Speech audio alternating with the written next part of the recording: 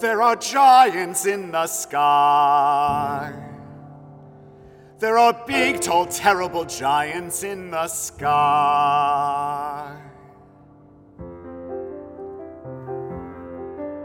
When you're way up high and you look below at the world you've left and the things you know, little more than a glance is enough to show you just how small you are. When you're way up high and you're on your own in a world like none that you've ever known, where the lead is lead and the earth is stone, you're free to do whatever pleases you, exploring things you'd never dare, 'cause you don't care when suddenly there's a big, tall, terrible giant at the door. A big, tall, terrible lady giant sweeping the floor. And she gives you food and she gives you rest, and she draws you close to her giant breast, and you know things now that you never knew before. Not to the sky. Only just when you made a friend and all, and you know she's big but you don't feel small, someone bigger than her comes along the hall to swallow you for lunch. And your heart is lead and your stomach stone, and you're really scared being all alone. And it's then that you long for the things you've known and the world you've left, and little you own. The fun is done. You steal what you can and run, and you scramble down and you look below, and the world you know begins to grow. The roof, the house, and your mother at the door. The roof, the house, and the world you never thought to explore. And you think of all of the things you've seen, and you wish that you could live in between, and you're back again, only different than before. After the sky, there are giants in the sky. There are big, tall, terrible, awesome, scary, wonderful giants in the sky.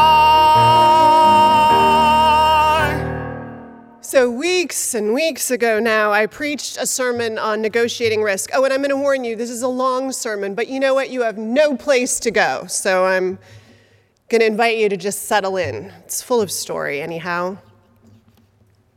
I preached this sermon on how we're all paying a lot of attention these days, and do throughout our lives, of course, on how to stay on the good side of risk.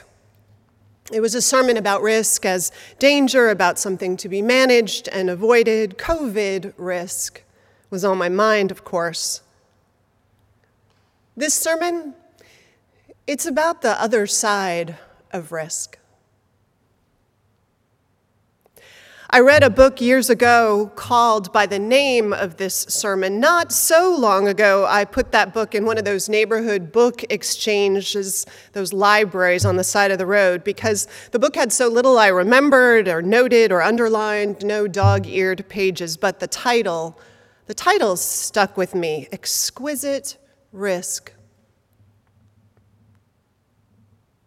It's the risk that presents itself right before something magnificent or some even small breakthrough, the risk that accompanies most moments of growth. And I think it's the risk we often forget about, especially often as we age.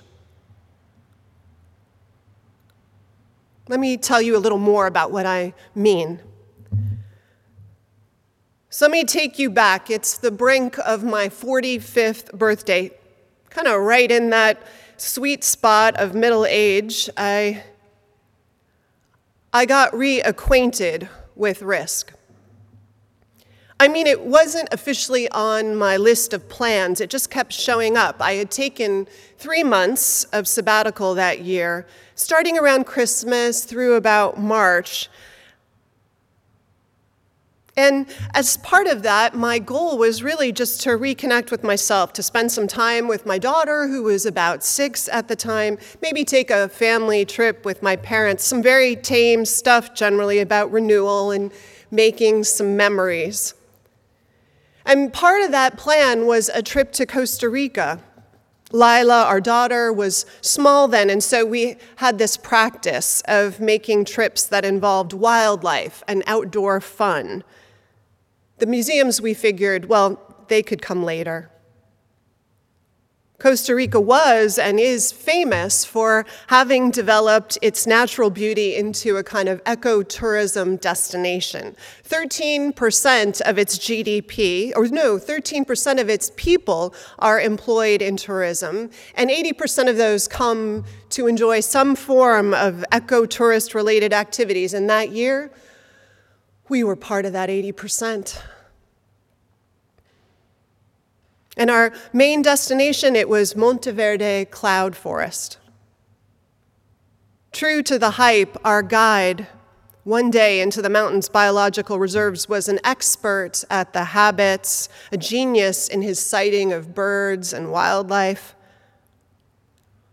At one point, there were maybe 50 people around, all with their guides, and our guide pointed to some distant tree between trees far away and said he had spotted the elusive and famous quetzal. And after lots and lots of guiding of our binoculars, we finally saw what he had seen with his naked eye. It turns out he, like many guides, was a former poacher who'd been invited to serve on the other side as part of this ecotourism revolution. So of course he was expert at tracking and sighting all kinds of rare animals. This is what we'd hoped to find in Costa Rica. But there were other tourist options in the cloud forest, and we had this kid to keep busy, so we agreed one day to go ziplining.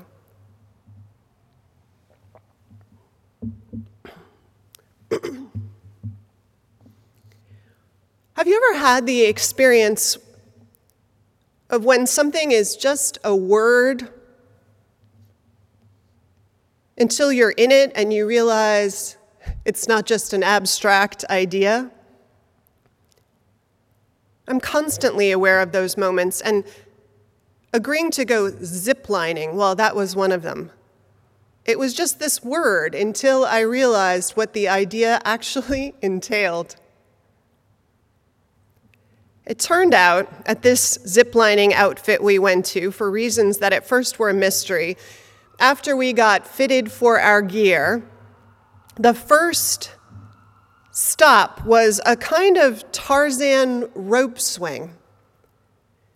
There was this cleared out part of the forest where they had erected at one end this pretty shaky scaffolding that was maybe 40 feet high. A guide greeted you at the top. All I remember is he pulls the rope over to the side where you both are standing, and he gives it to you, and he tells you to hold on, and you're going to count down and then jump. Well, actually, he takes you to the edge, and he has you lean, and he holds you to prepare, and this thing is shaking, and you're high up, and you start to wonder things like who this person is who you've handed control over your destiny, and how far away is the nearest hospital. You get to the edge, and every part of your evolutionary brain says, don't stand at the edge of high, shaky places. That's how we, this strain of ancestors, has managed to survive. And your brain is right. And you think, what in the world am I doing here? And why did I agree to this? And can I still get out of it? In my case, I was the last of our party to go, and the guide counted down, holding me as I leaned off the edge. 3, 2, and then he said, whoops! And I was flying across this open swath of cleared forest.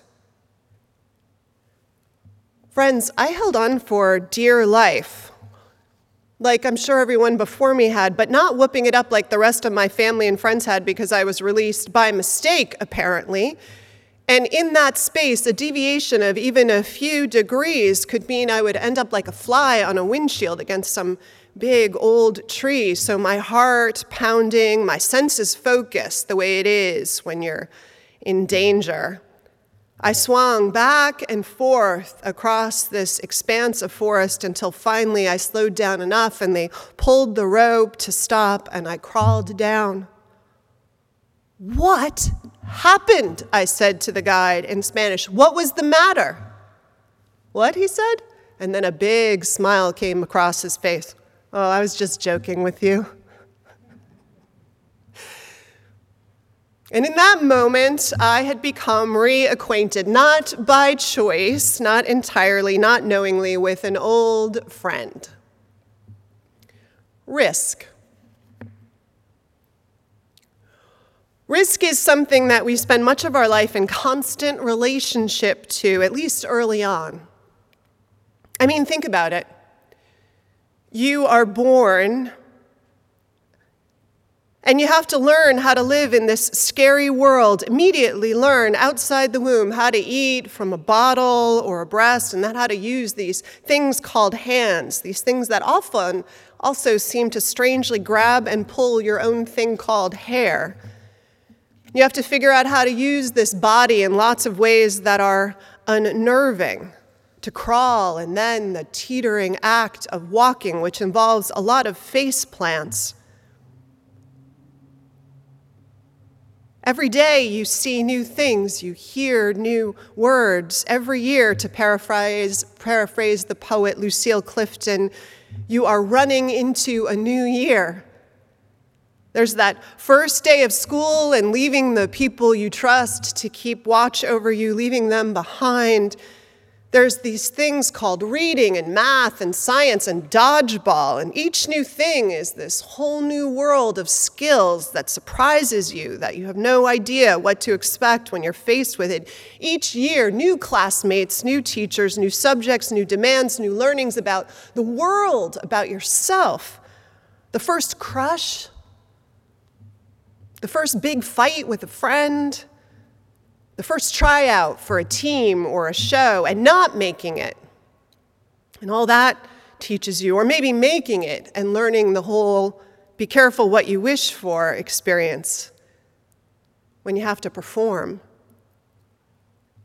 Life is full of these moments that you and I are thrust in from birth, for a big, long swath of life, no reprieve from any of it. Choosing a profession is risk, no matter how many times we choose a new one. Having a child is a risk. Moving to a new city is a risk. Each thing stresses you, stretches you, and for a big part of our lives, unless we somehow manage early on to figure out how to be a professional slug, we are in this constant discovery process. And then, at some point, often without any notice that arrives in the mail, life, maybe around midlife, can sometimes take this quiet turn. Maybe not for all of us, but I'd argue for many of us, life gets comfortable without us realizing it. I don't know, we find a groove and we settle into it. We choose our profession or a job we like and we settle in. We find a place we like to live in well enough and we can afford, and we put things up on the walls and we renew the lease again and again. Maybe we partner up for life, we hope, or settle into a group of friends that we get together with every weekend. Maybe we find our hobbies and then we spend some time just focused on those. We refine our golf stroke, or we read the next book for book group, or we try the newest one-pot meal recipe. We take a new hike, but still a day hike, or still the hikes of the kind we know how to do, and life gets, well, it kind of putters along, predictably. And I don't think we often notice this is happening because often that same life, it's pretty big and full as it is. Grown-up life has lots of things to do, things we must do. There are all those responsibilities and chores that no one else will do that keep us busy. There are bills and groceries, there are work and taxes to do, there's laundry, garbage to take out. It's while we're doing all of that and life feels so full, and time can feel so stretched that ironically, I think sometimes our reality without our knowing is also getting smaller sometimes. In my case, it was. If you're like me, you didn't notice that you start to be in an echo chamber of worlds, that the challenge in life becomes more about being better at a few things, that you fall into this stage of mastery and maybe not discovery, and that often at that stage, the risk is not trying things that you might be bad at, that are off your norm, that are too new. Without even realizing it, the entity that was once this constant companion takes a nap. Biologists will say that an organism that's not growing is dying. One or the other. And in those moments, I wonder, which are we? Maybe a little bit of both.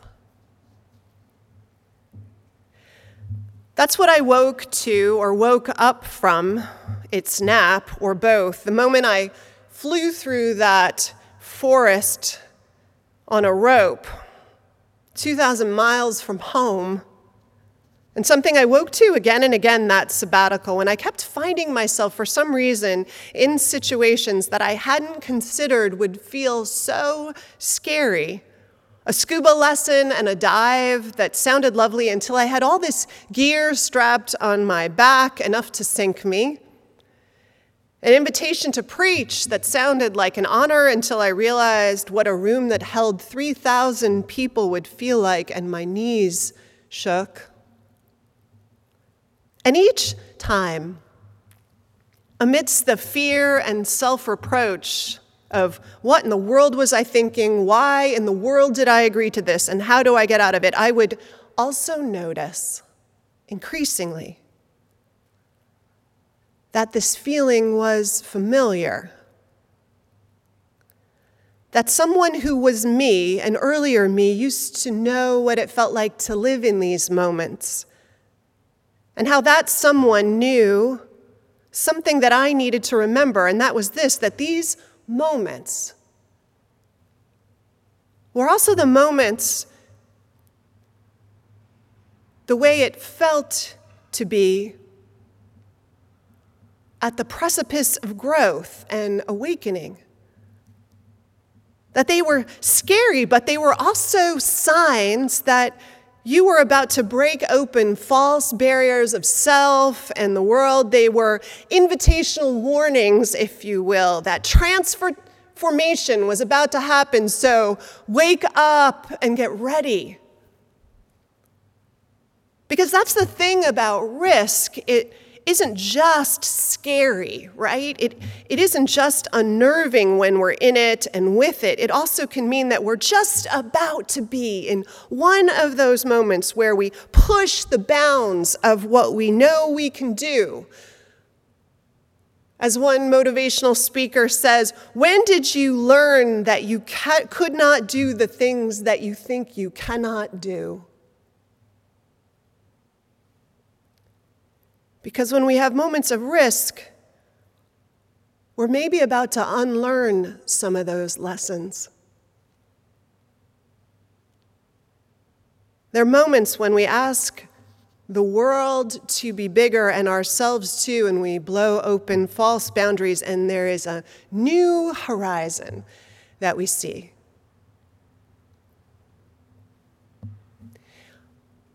And it's important to stay connected to that reality. For all of us to remember that flutter of discomfort And that it's the same one that we remember dressing up for the feeling when we dressed up for the date, which ended up being one of the most fun nights of our life, or the feeling that we had when we stood in front of the curtain right before it went up on the night that we found out we could act, and how fantastically good it felt to be an actor. It's that same feeling that we felt inside when we were joining this enormous crowd to demand justice because we couldn't stand to stay silent anymore. And we felt for the first time the power of collective action to shift the world. All these were and forever are the moments, the feelings we have right before the world expands and we expand with it.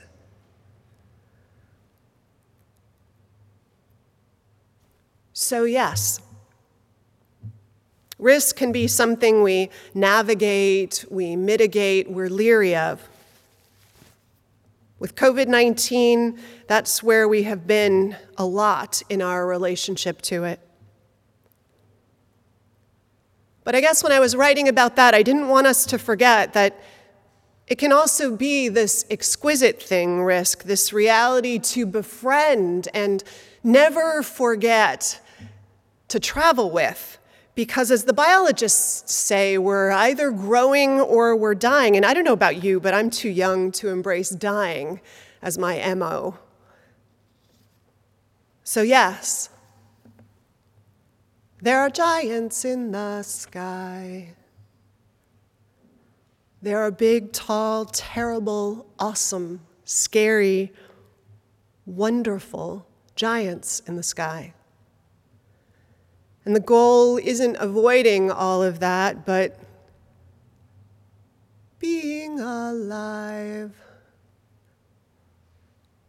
Being alive. Especially now. Because COVID aside, and I know that's a huge aside, this is a wild, hard, fertile, vital, transformative time in our nation's history. You know it, you feel it, we all do, particularly around race and equity and justice and hopefully climate justice too. And we are called, all of us, to step into it, right? To leap off the days, shaky as it feels, and swing into the unknown, to strap on the oxygen tank and the fins and dive under what is safe and familiar, because just beyond the bounds that we have too long accepted as norms, just beyond the walls that have allowed hurt and damage and pain and evil to happen, is a world where life is not diminished, where customs change and norms are challenged and statues come down and laws and regulations and the way we police and protect one another gets re-envisioned. And it will take risk to get there.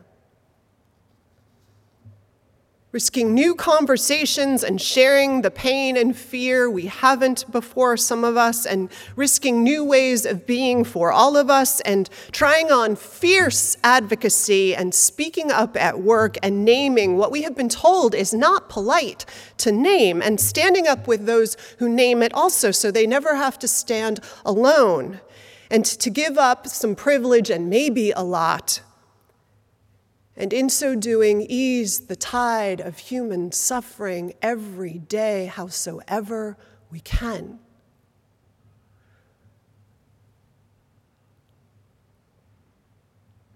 At the end of my sabbatical year that year, I came back, sabbatical months, I came back renewed from rest and long walks and baking cookies with Lila and lots of books, but also having performed the first same-sex marriage at Cadet Chapel at West Point with young Marines and 4-star generals finally allowed to be out in the military and free to marry. The reception that night was as close to heaven on earth as any moment I have ever been present to. And in all of that time off, I had gotten reacquainted with an old, once constant friend who reminded me that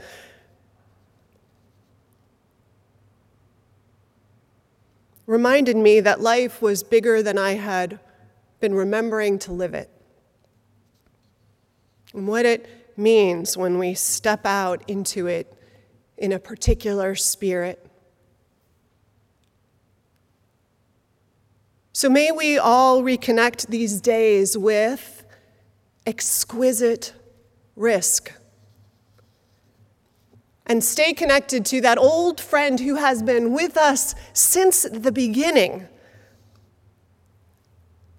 in a life that knows the ongoing excitement and shortness of breath that we can feel at certain times is part of moments of growth and greater aliveness and a harbinger of bold and transformative living. And remember, too, that this day especially, we need people liberated to live on the exquisite side of risk. So may it be so for us all. Amen.